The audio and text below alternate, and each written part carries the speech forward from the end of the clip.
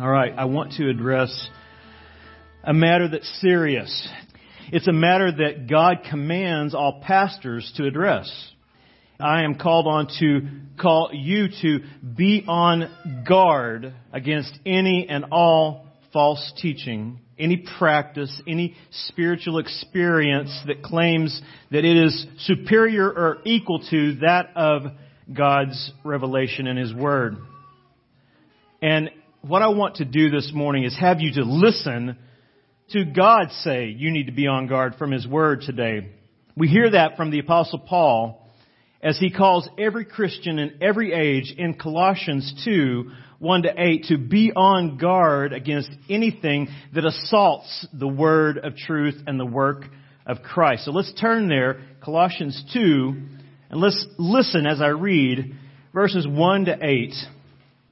He says this, "For I want you to know how great a struggle I have for you and for those at Laodicea and for all who have not seen me face to face, that their hearts may be encouraged, being knit together in love, to reach all the riches of full assurance of," notice, "understanding and the knowledge of God's mystery, which is Christ, in whom are hidden all the treasures of wisdom and knowledge."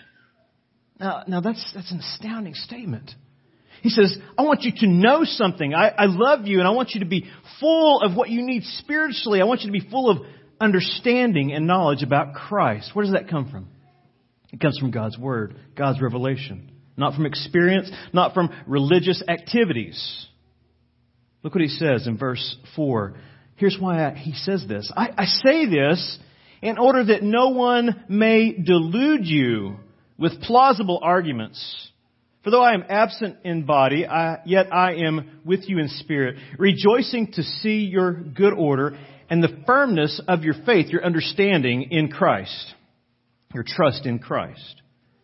Therefore, as you received Christ Jesus the Lord, so walk in Him, rooted and built up in Him and established in the faith, just as you were taught, abounding in thanksgiving. See to it that no one takes you captive by philosophy and empty deceit. Empty deceit according to human tradition, according to the elementary or elemental spirits or principles of the world, and not according to Christ. See, he says this very important statement in verse 6 that needs to be emphasized at this point. As you received Christ Jesus the Lord, so walk in Him, not according down here in verse 8 to the empty deceit of human traditions or the elemental spirits of the world, but as you received Him. And how did they receive Him? Well, if you read chapter 1, you would know. They received Christ through the faithful preaching and teaching of the Apostle Paul, preaching and teaching God's Word. Teaching about Jesus as supreme, as the King, the prototokos, the firstborn, the one who is the protector, the creator, the sustainer, the Savior. He gave them objective truth to be their standard, to guide them in their spiritual growth. And he says, but watch out for those who come along and try to do otherwise. They'll try to delude you. They will try to take you captive. These are very serious terms in the Apostle Paul's mind. He's saying these are dangerous people, dangerous deceivers. But be aware, they're in the church. If you read chapter 2 or chapter 3 of 2 Timothy, you'll see the same thing. They hold to a form of godliness but deny the power thereof. They're in the church. This is a warning to the church. You need to be on guard. We need to be on guard as your pastors. It's a warning to the church about false teachers there in Colossae in particular in this context. And those false teachers were trying to basically teach that if you wanted, see if this sounds familiar, if you want to be spiritual, if you want to be complete, if you want to find fulfillment and maturity in the Christian walk and true salvation, you have to follow our rules and regulations. You have to follow our spiritual insights and revelations if you're going to be a truly spiritual Christian. That sounds like the front page of most charismatic newspapers today. Saints, we need to be really aware of what's going on around us in the world that we live in. Sometimes we're sheltered as Reformed people, but not so much these days. It's starting to ooze in and creep into the cracks. Things haven't changed much at all when it comes to the nature of false teachers and what they do. Today, there is an abundance of false teachers still at work in present evangelicalism, if you want to put it that way.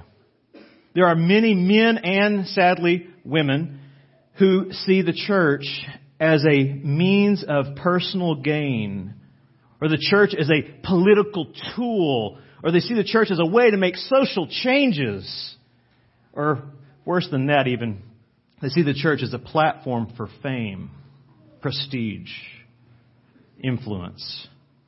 Now, when you think about false teachers, we don't know their motives. We don't know their hearts, but we see their fruit. And the fruit gets down to the root. And when we begin to see the root, you begin to see there's something evil going on at the heart of every false teacher. False teachers of all types and stripes, from, we'll say, the rank heretic to those who are just simply compromising the truth, they're all either driven indirectly by unregenerate greed, pride, selfishness, self-praise, or they are driven directly by the power of Satan and his influence through other false teachers upon their lives. It's an age-old tactic that Satan has employed. Go with me to 2 Peter real quick. We're going to do a lot of cross-referencing. So just keep your Bibles open and ready. 2 Peter chapter 2, begin reading at verse 1. And notice that this tactic, this ploy of our enemy, working directly and indirectly through those who influence those in the church, has been going on since the very beginning, even since the Old Testament. Verse 1 says, "But false prophets also arose among the people, just as there will be false teachers among you, who will secretly bring in destructive heresies, even denying the master who bought them, bringing upon themselves swift destruction." These are guys who come across as if they are Christians. But he's saying, watch out for these guys. They are actually, by their actions, denying that Jesus is Lord and Master of their life. And then notice verse 2. Here's the sad part.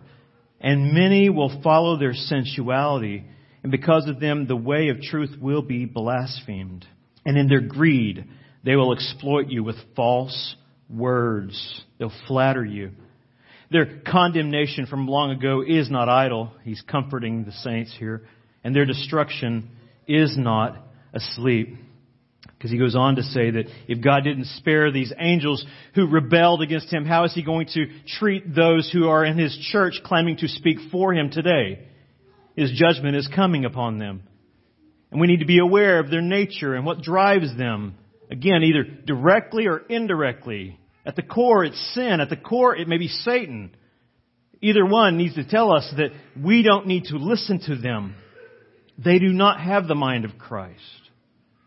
And I believe that it's really important that we get this today. And it's really important that Ronnie taught what he taught Wednesday, that Paul's teaching what he's teaching during the equipping hour. Because I believe that the greatest threat to the church today is not from without, but from within. Islam is not our greatest threat, though it's evil.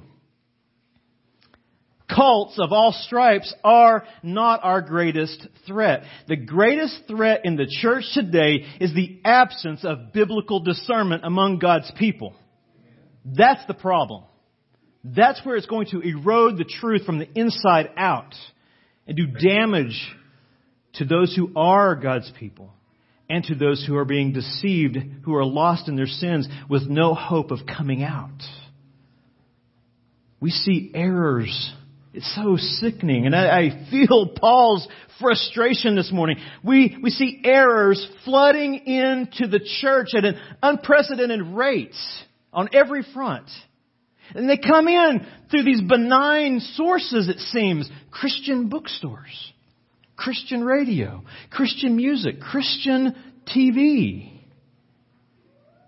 They come in through so-called Christian leaders and Christian books that basically encourage people that if you want to look deeper into your life and you want to grow deeper in your Christian life, then you need to have these subjective spiritual experiences. Not just rely on that cold, dead book, the Word. You need something more than the Word. You need a living, active kind of life. Spiritual experience is the thing that's going to really comfort you. The Word is dead. It's not able to really do what these experiences that take you outside the book can do. We see it come through that. And it's sad. That seems extreme, and it seems like we would see that with a red flag on it and say, that's dangerous. But as Paul pointed out this morning, it's coming into the church under a new guise, a little more subtle.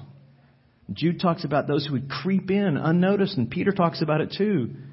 Peter's saying, look out for these guys, they're coming. Jude says, they're here in my lifetime. And saints, they're here in our lifetime. Error can also come in through, as we look at Scripture and see in the life of Christ, error can come in many times through compromising spiritual leaders, and we see that even today. Those who are influential in Christianity.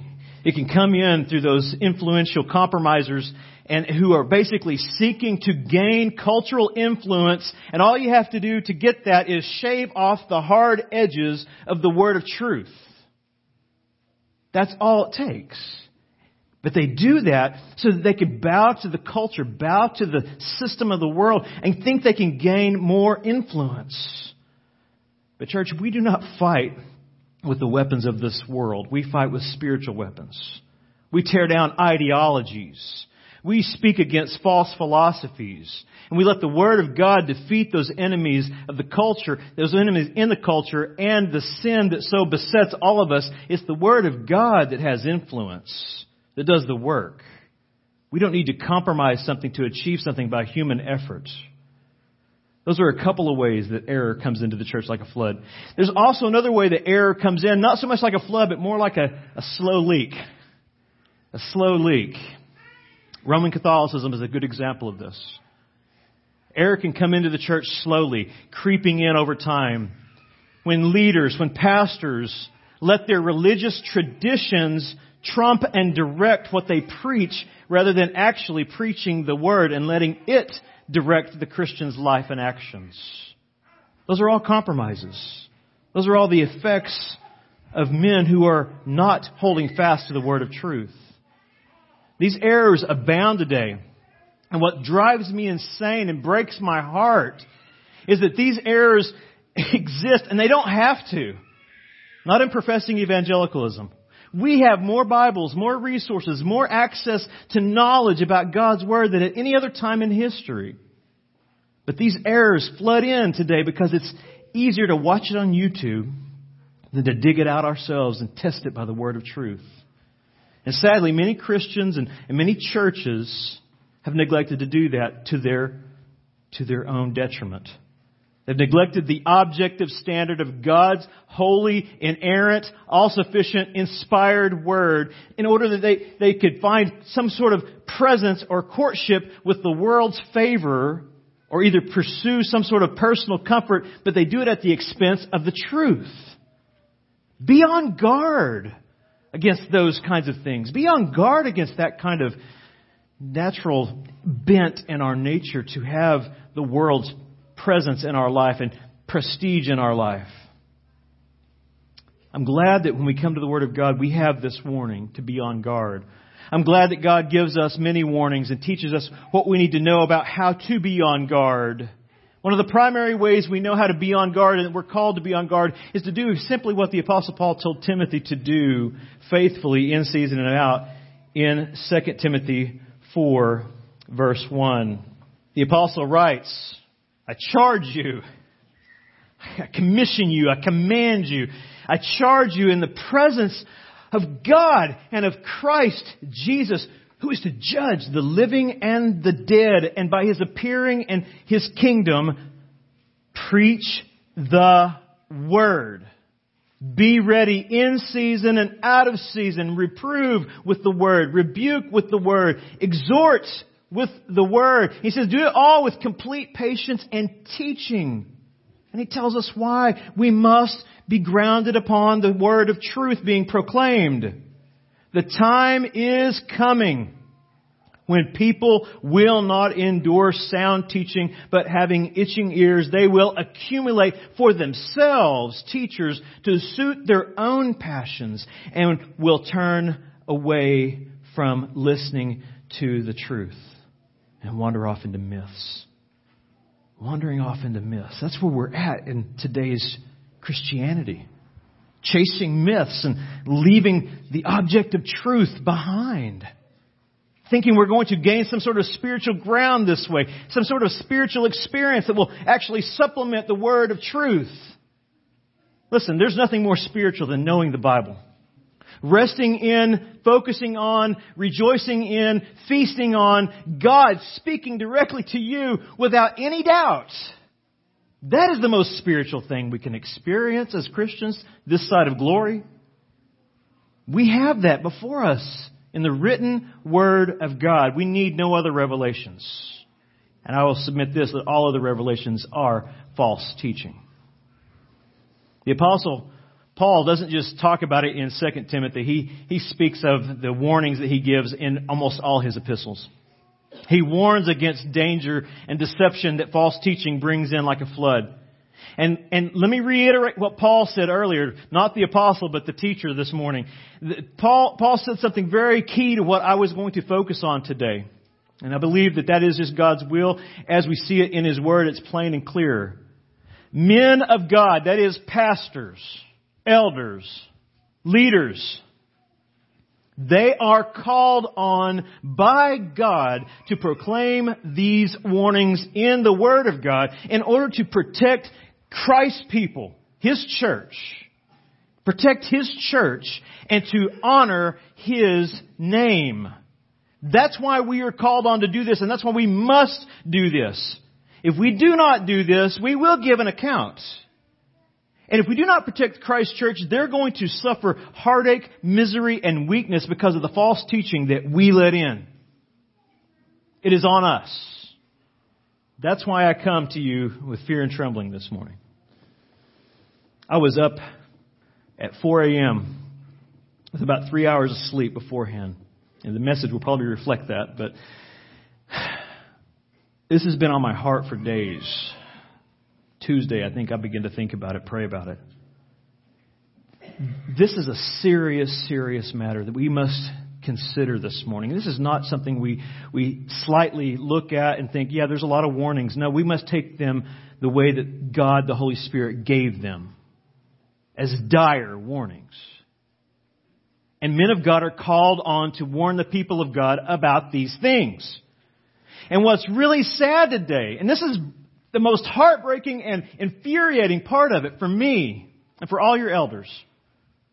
The very men that are to be guarding the church, protecting Christ's bride, they're the ones who are caving in to the culture, to society, to theories, to movements of all types. And it's getting hard to find men who love Jesus enough and His Word and His people enough to proclaim the truth in season and out of season, when it's popular and when it's not. And let me tell you why it's getting hard to find men like that. It's getting hard to find men like that because when those faithful men do speak out, do preach the truth, do preach the Word faithfully in season and out of season, those faithful men are the very ones marked out by people in the church as divisive. They're the ones causing the problems.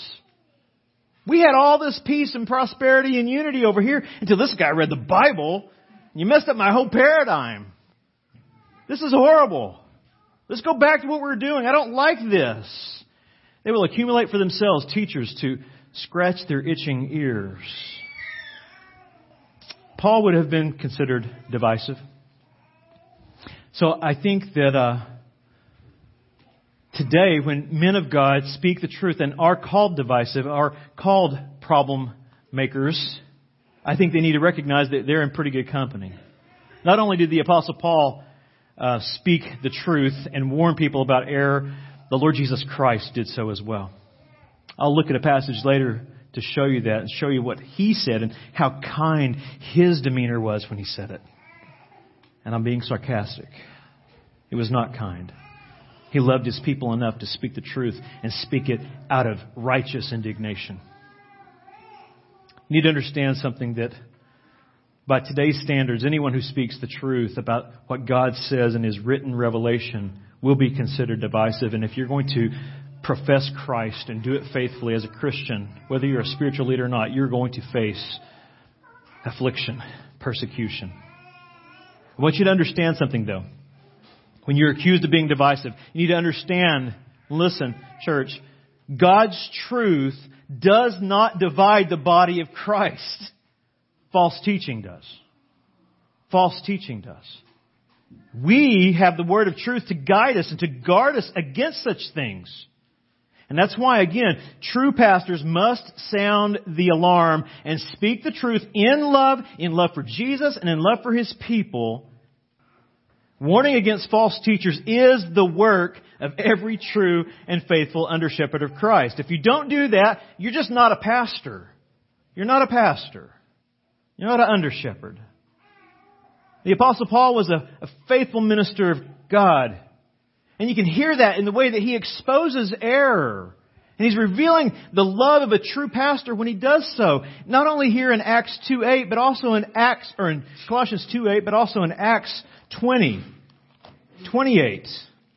Listen to this. This is the heart of a true pastor. He's revealing that there's going to be problems in the future, but he's preparing these people to face them. And it's the most loving thing he could do, is to speak the truth in love. Love for Jesus and love for His people. You know, Paul said something a few moments ago. Teacher Paul said something a few moments ago about those who are swept into these movements, not the teachers of the movements. You know, we do pray that we can serve those people who are swept into the movements.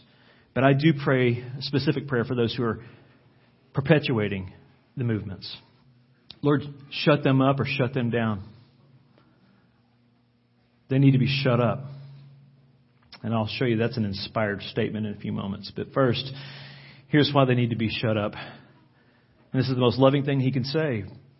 He says, pay careful attention to yourself and to all the flock in which the Holy Spirit has made you overseer, bishop, elder, to care for the church of God, which He obtained with His own blood. And here's why he says that. I know that after my departure, fierce wolves will come in among you, not sparing the flock. And from among your own selves will arise men speaking twisted things. It's a word that we get heresy from.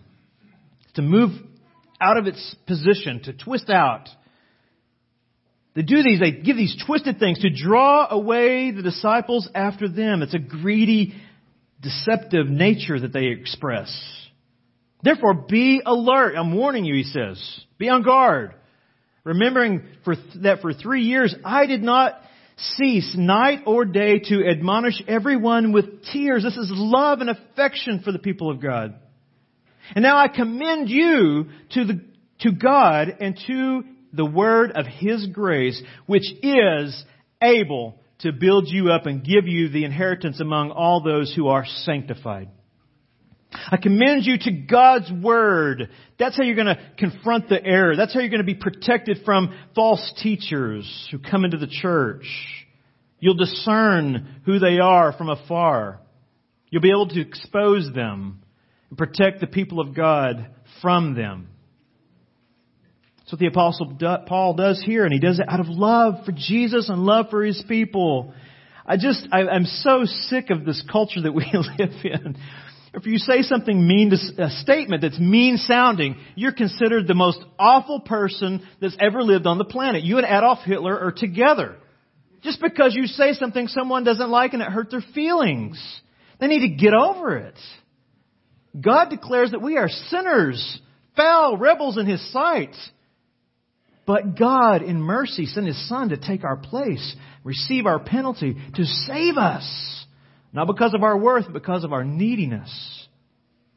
So people should lighten up on their touchy feelings. They need to understand something. We are in need of biblical correction all the time as Christians. We need biblical instructions. Church, that is the only way there will be unity in the church. Biblical instructions and corrections must be there. Without them, there can be no unity in the church. That's why error must be confronted. Not because you're mad or mean, because it is dangerous to biblical unity. That's what Paul's saying in Colossians 2:8. Go back there. Let's see if we can focus on that for a moment. Colossians 2:8. He says, see to it that no one takes you captive by philosophy.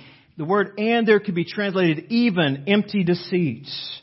And that's just describing the next two categories that he's going to give, human tradition and elemental spirits of the world. See that no one takes you captive by philosophy, even empty deceit. In that passage, Paul's giving a serious warning about the danger of false teaching and its nature. He says, look, be on guard because this false teaching will deceive your minds and discourage your souls if it's left unchecked. It could be translated, be on guard because false teaching will entrap and ensnare and carry you off into the vain and empty deceit of vain philosophies, empty philosophies. Philosophies that make you think that you, in your power, through your experience, through your works, must complete in the flesh what God started in the Spirit by His grace. It's an insipid philosophy that's at the heart of every person's soul. And all you need is a little fuel to get it stirred back up again. And that's what the false teachings and the philosophies will contribute to. But he says it's a vain and empty deceit. When Paul uses the term philosophy, it's not typically the way we would use the word philosophy today. He's not simply talking about the love of wisdom. When he uses this term philosophy here, he's defining any system of thought or moral discipline that leads us away from resting in God's Word and Christ's finished work. That's the context of chapter 2. In context, he's describing the nature of any philosophy that's based on a supernatural, mystical, spiritual experience that adds to or contributes to the Word of God, or any extra biblical rules and regulations that are necessary to make you a better Christian, to make you a full and spiritual one. He's saying, look out for those kinds of things because they're vain and they're empty. They're empty and they're deceitful.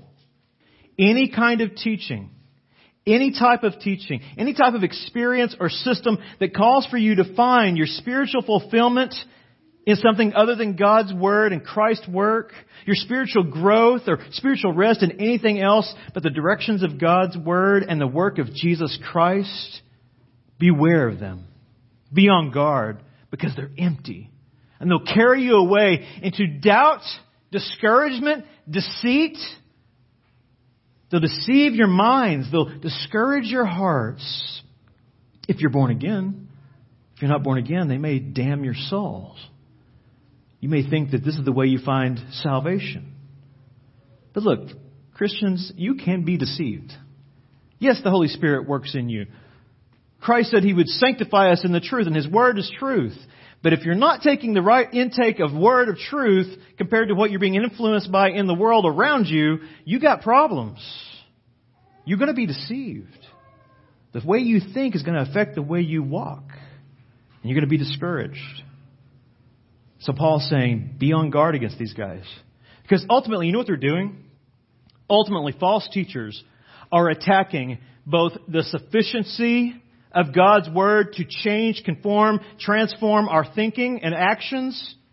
And they're attacking the sufficiency of the power of Christ's atoning work. It's not enough.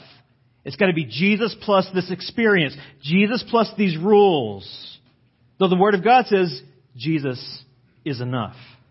Christ alone has provided us all that we need. And in His Word, we are told we have all that we need for life and godliness through the knowledge of Christ. So let me stay. This is all introduction, by the way. I'm not even to the text. Let me state why I want to address this. I want to address this because it's key and it's important to your Christian health and protection, and for the sake of those that you love that are lost and in this kind of a spiritual quagmire.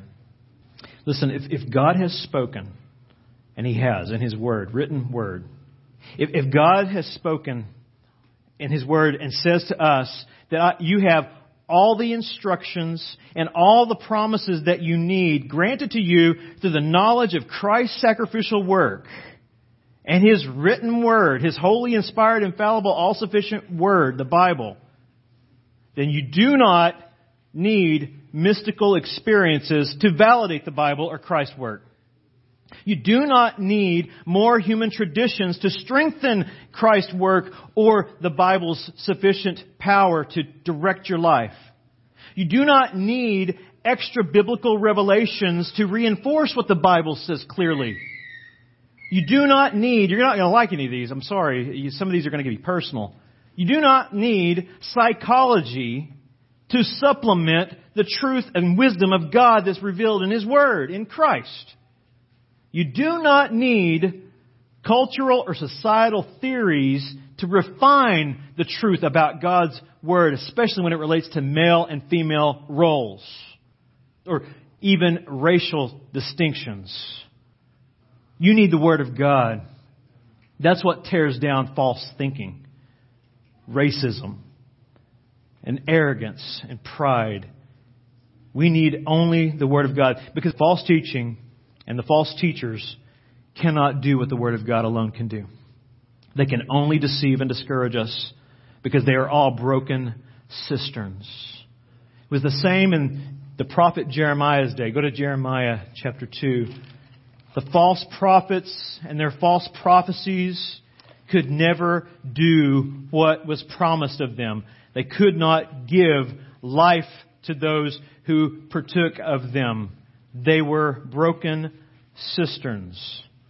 Jeremiah chapter 2, verse 12. This is a great parallel to what the Apostle Paul is warning against in the New Testament and what we need to be on guard against. Be appalled, O heavens, at this. Be shocked, be utterly desolate, declares the Lord.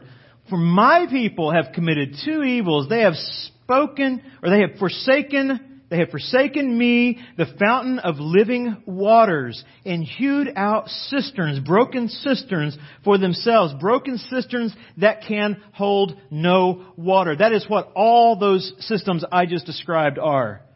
Mystical experience, broken cistern.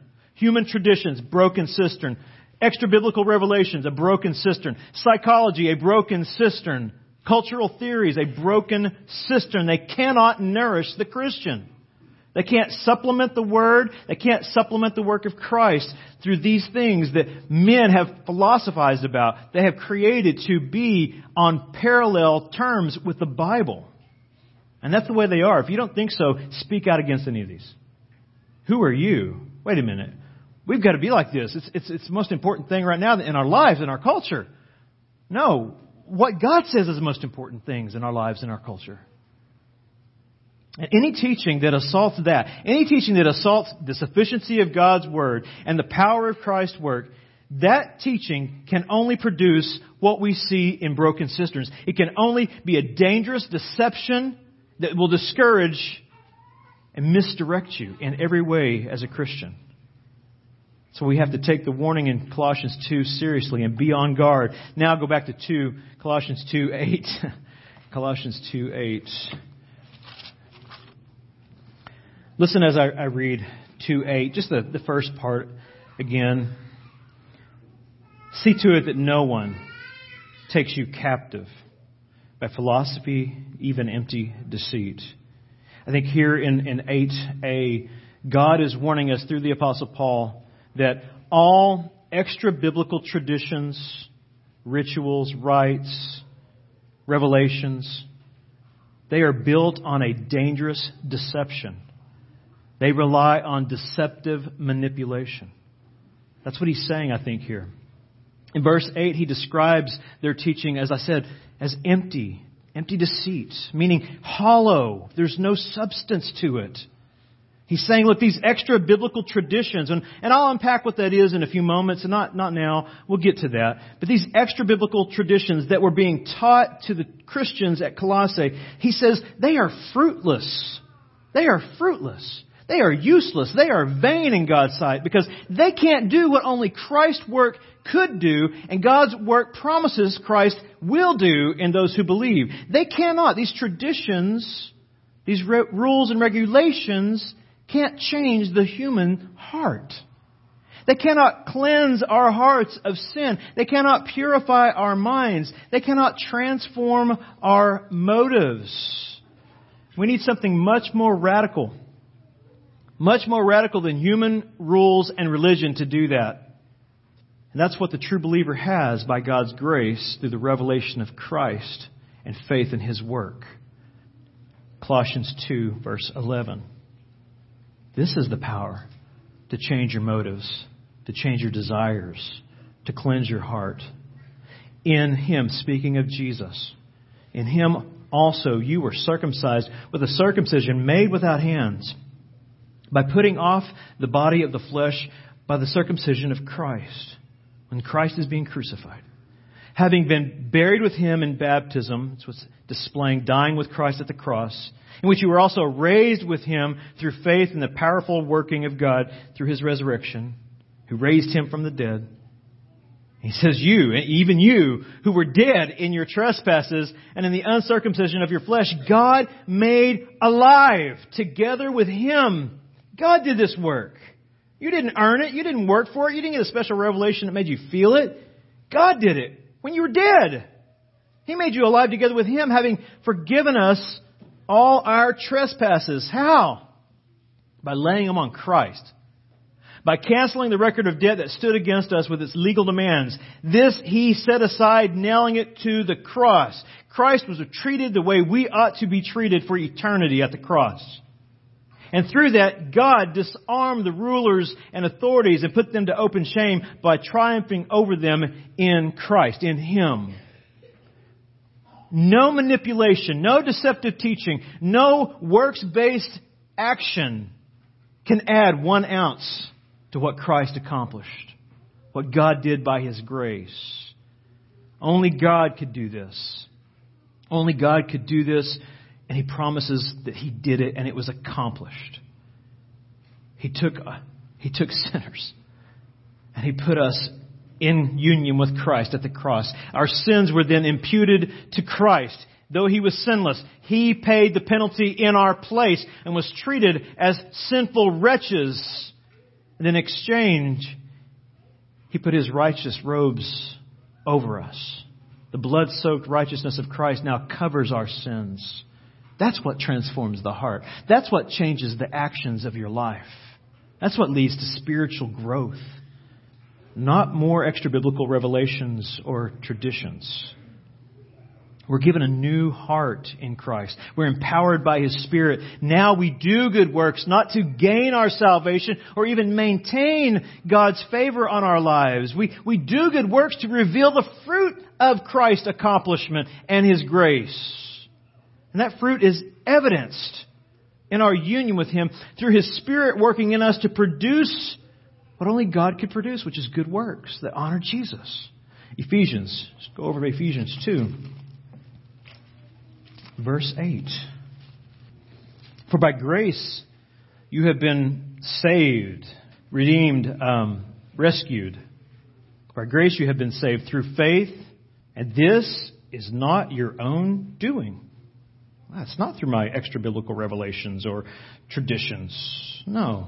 It's the gift of God, not a result of works, so that no one may boast.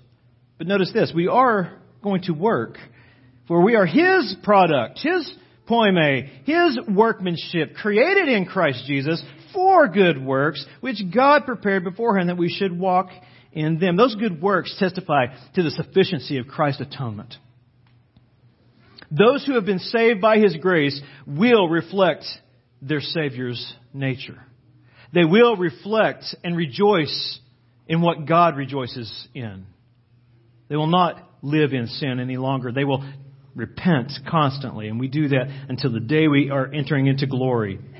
because we have a new heart that rules, regulations, and mystical experiences cannot bring us.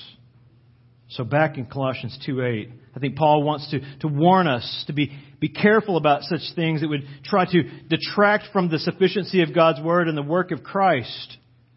He's warning us about the danger of following these things, because those things only promise to make us holy on the outside, but they cannot do anything to change the inside. All they actually end up doing is creating and cultivating religious pride, self-righteousness within us.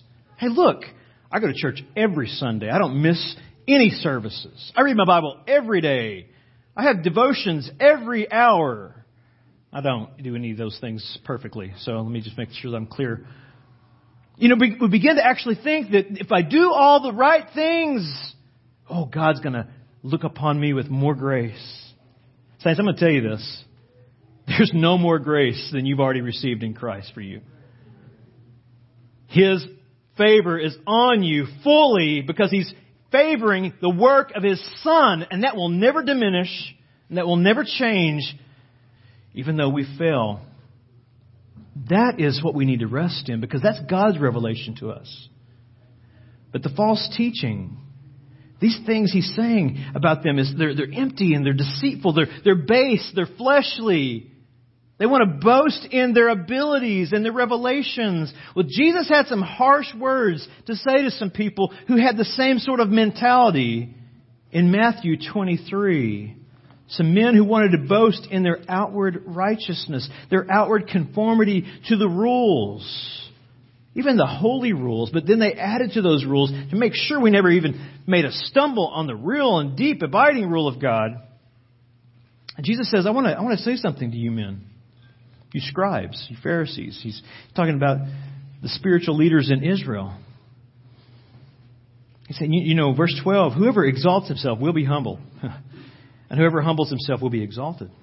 In other words, if you see yourself in light of God's holiness and the revelation of His nature in Scripture, you're going to be humbled. But if you think that you're something, you think that by your works and by your outward appearance, that you're actually making God feel as if He owes you something, you're not going to be exalted. He's going to break you. He says, but woe to you, scribes and Pharisees. So woe is a term that relates to basically almost parallel, not quite, to damn you. You're undone. But woe to you, scribes and Pharisees, pretenders, hypocrites. Now, this is harsh language. Frauds. Deceitful ones. Woe to you! For you shut the kingdom of heaven in people's faces. For you neither enter yourself nor allow those who would enter to go in. This is how wretched their deception is. They're not satisfied with their own outward self-righteousness. They want others to follow them and be their disciples, more than they want them to follow God. Woe to you, scribes and Pharisees, hypocrites! For you travel across sea and land to make a single proselyte convert. And when he becomes a convert, you make him twice as much a child of hell as yourselves. This is gentle Jesus, speaking with righteous indignation against false teachers.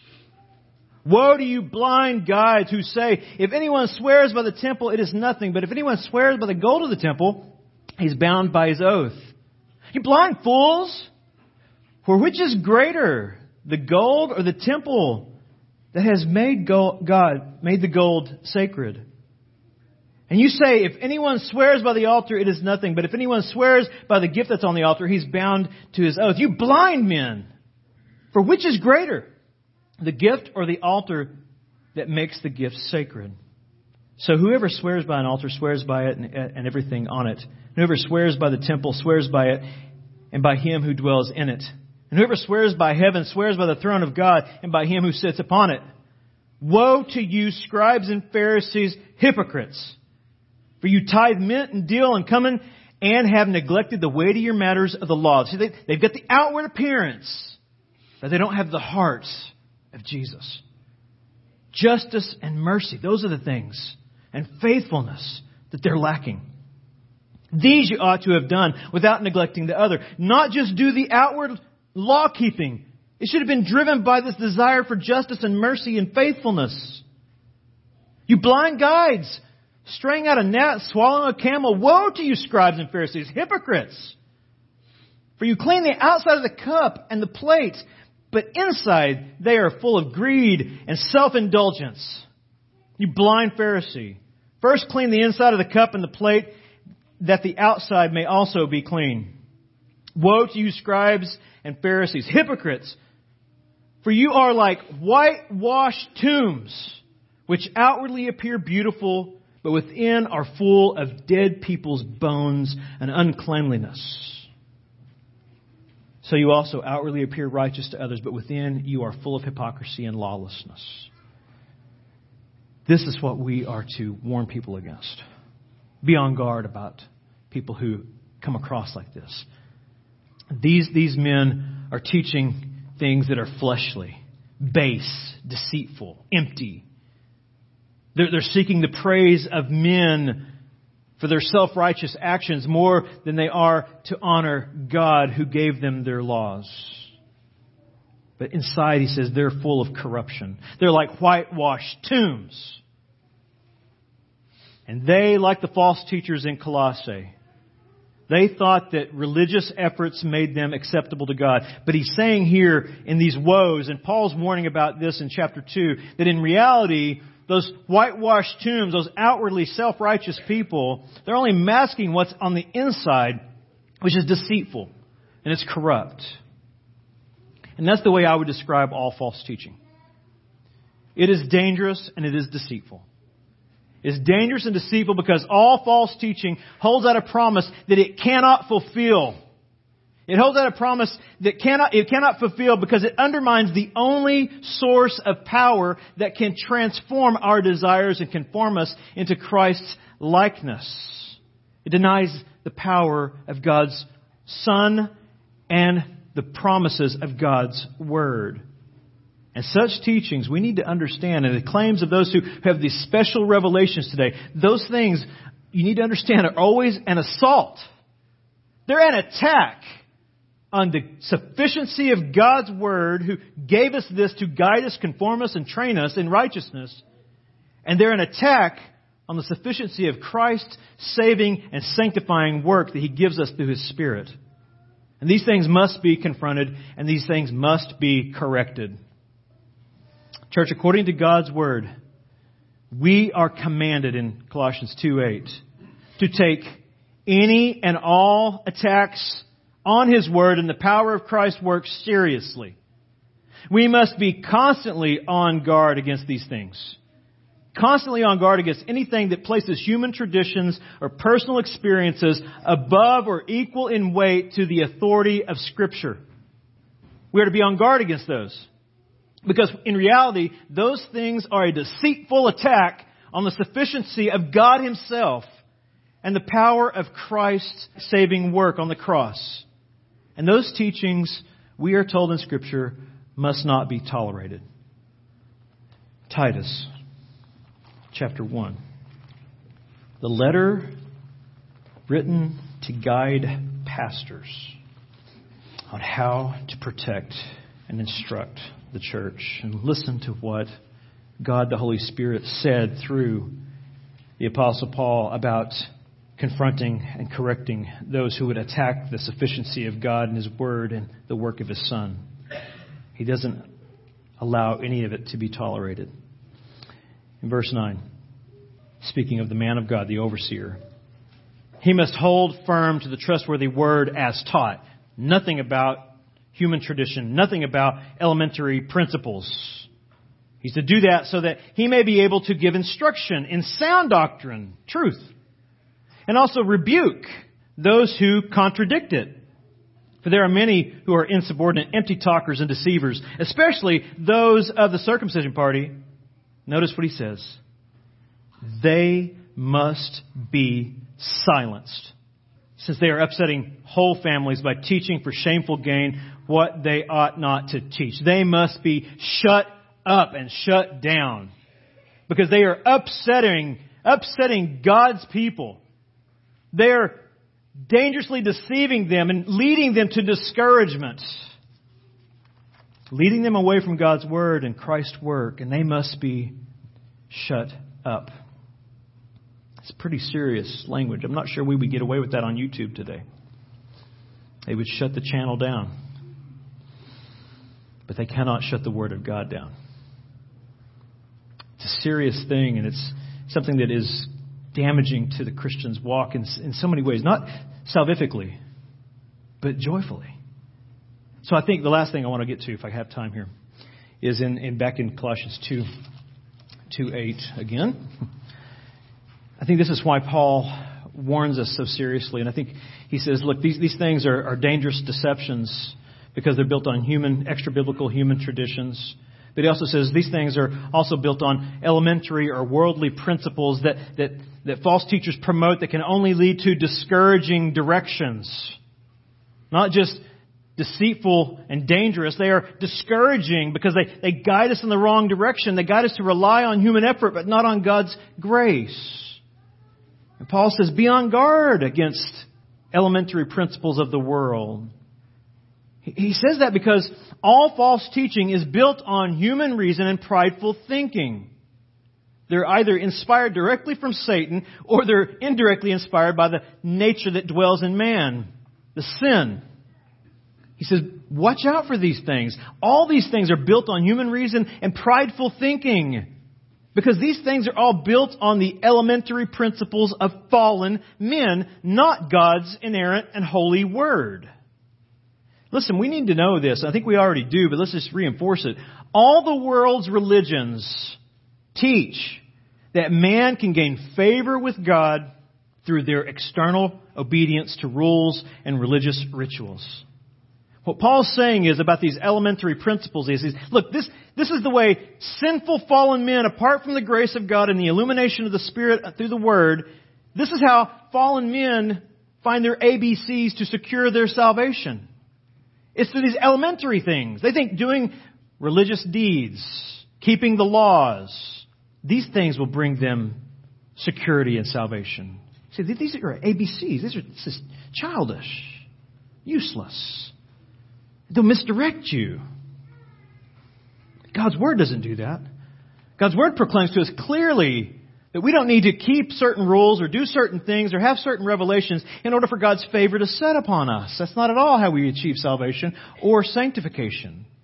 God's Word says that His favor falls upon us through faith in Christ's obedience and sacrifice, not our own. Not our own. Matter of fact, in Colossians 2:23, he says those things that appear to be spiritual are in reality of no value at all. They have indeed an appearance of wisdom in promoting self-made religion and asceticism and severity to the body, but they are of no value in stopping the indulgence of the flesh. They can't do it. But he says in verse 20, if with Christ you died to the elemental spirits of the world, why are you trying to live like basically you're still alive in the world, submitting to these things? You don't need those things. God has already favored you by faith in His Son, His obedience, His sacrifice.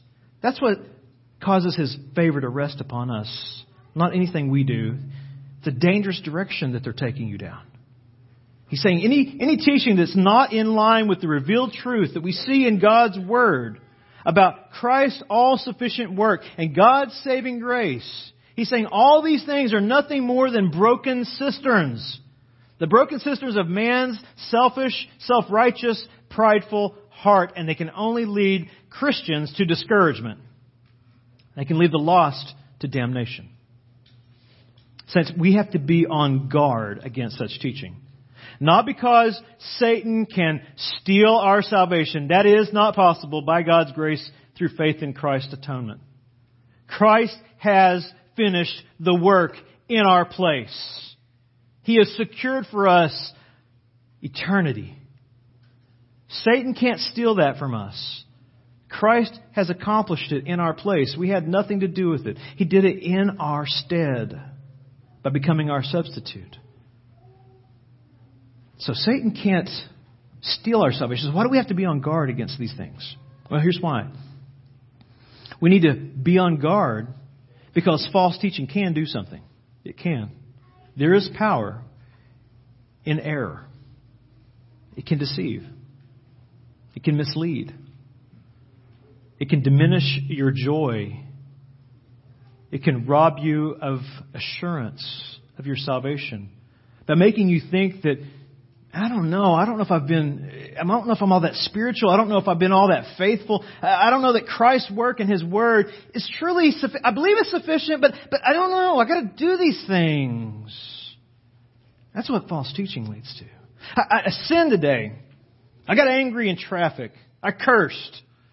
Oh God, I got to do something better now to kind of counteract that sin.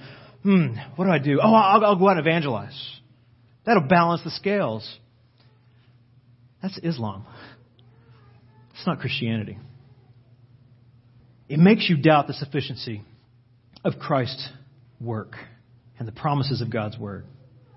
It makes you think that you have to do something to obtain more of it rather than rest in it because of God's grace.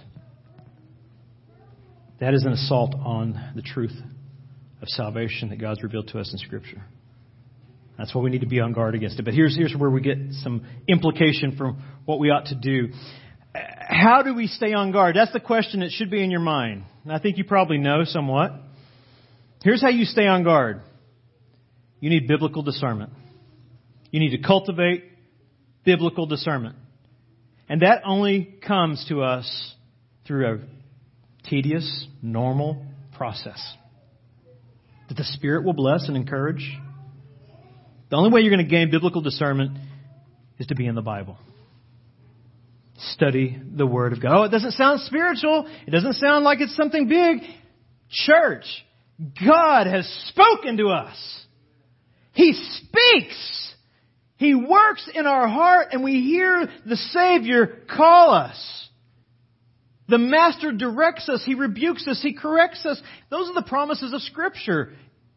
We need to be feasting on the Word of God, not just to discern error, but to know Jesus and to honor Him as Lord and Savior.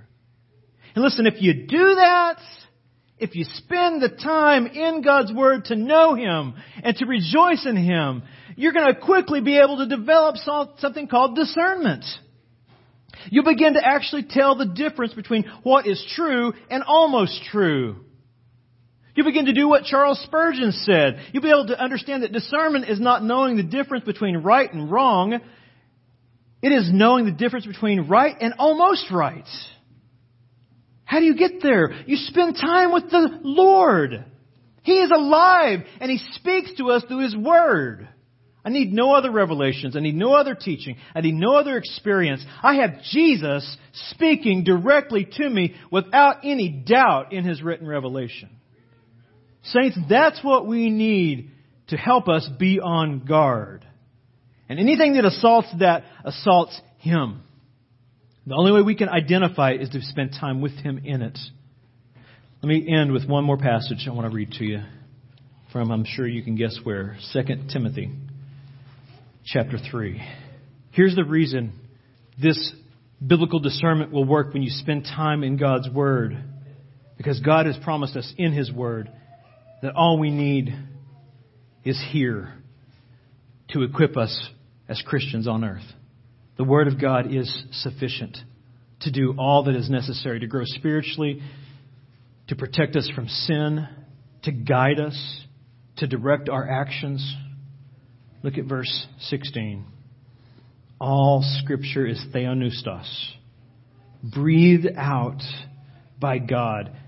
And he says all Scriptures then are profitable for teaching doctrine, how to practically understand God. All Scripture is profitable for reproof, for bringing conviction about sin in our life. All Scripture is profitable for correction, to redirect us and restore us. And all Scripture is profitable for training in righteousness, that the man of God may be complete, equipped for every good work. Saints, the Word of God alone is sufficient to do that. If you do not believe that, you will be a discouraged and deceived Christian. You will have your joy robbed from you, and you'll be doubting your assurance every day of your life. But when you rest in what God has revealed that He would do because of Jesus, we can have the Word of God working in us by His Spirit because Christ has made us alive by His death, by His resurrection. That way we now can do good works and rest in His teaching and reproof and correction and understand His training in righteousness. The Word of God is sufficient. It is all we need to obtain life and direct us in godliness. It's all we need because God's Word and Christ's work is all that is needed to nourish and direct those who are made alive by the Spirit. And God's Word and His work in Christ is all that is needed to call the spiritually dead to eternal life. I'm thinking if God's Word and Christ's work can do the greatest of miracles, I'm sure I need nothing else. It is more than sufficient. Let's pray.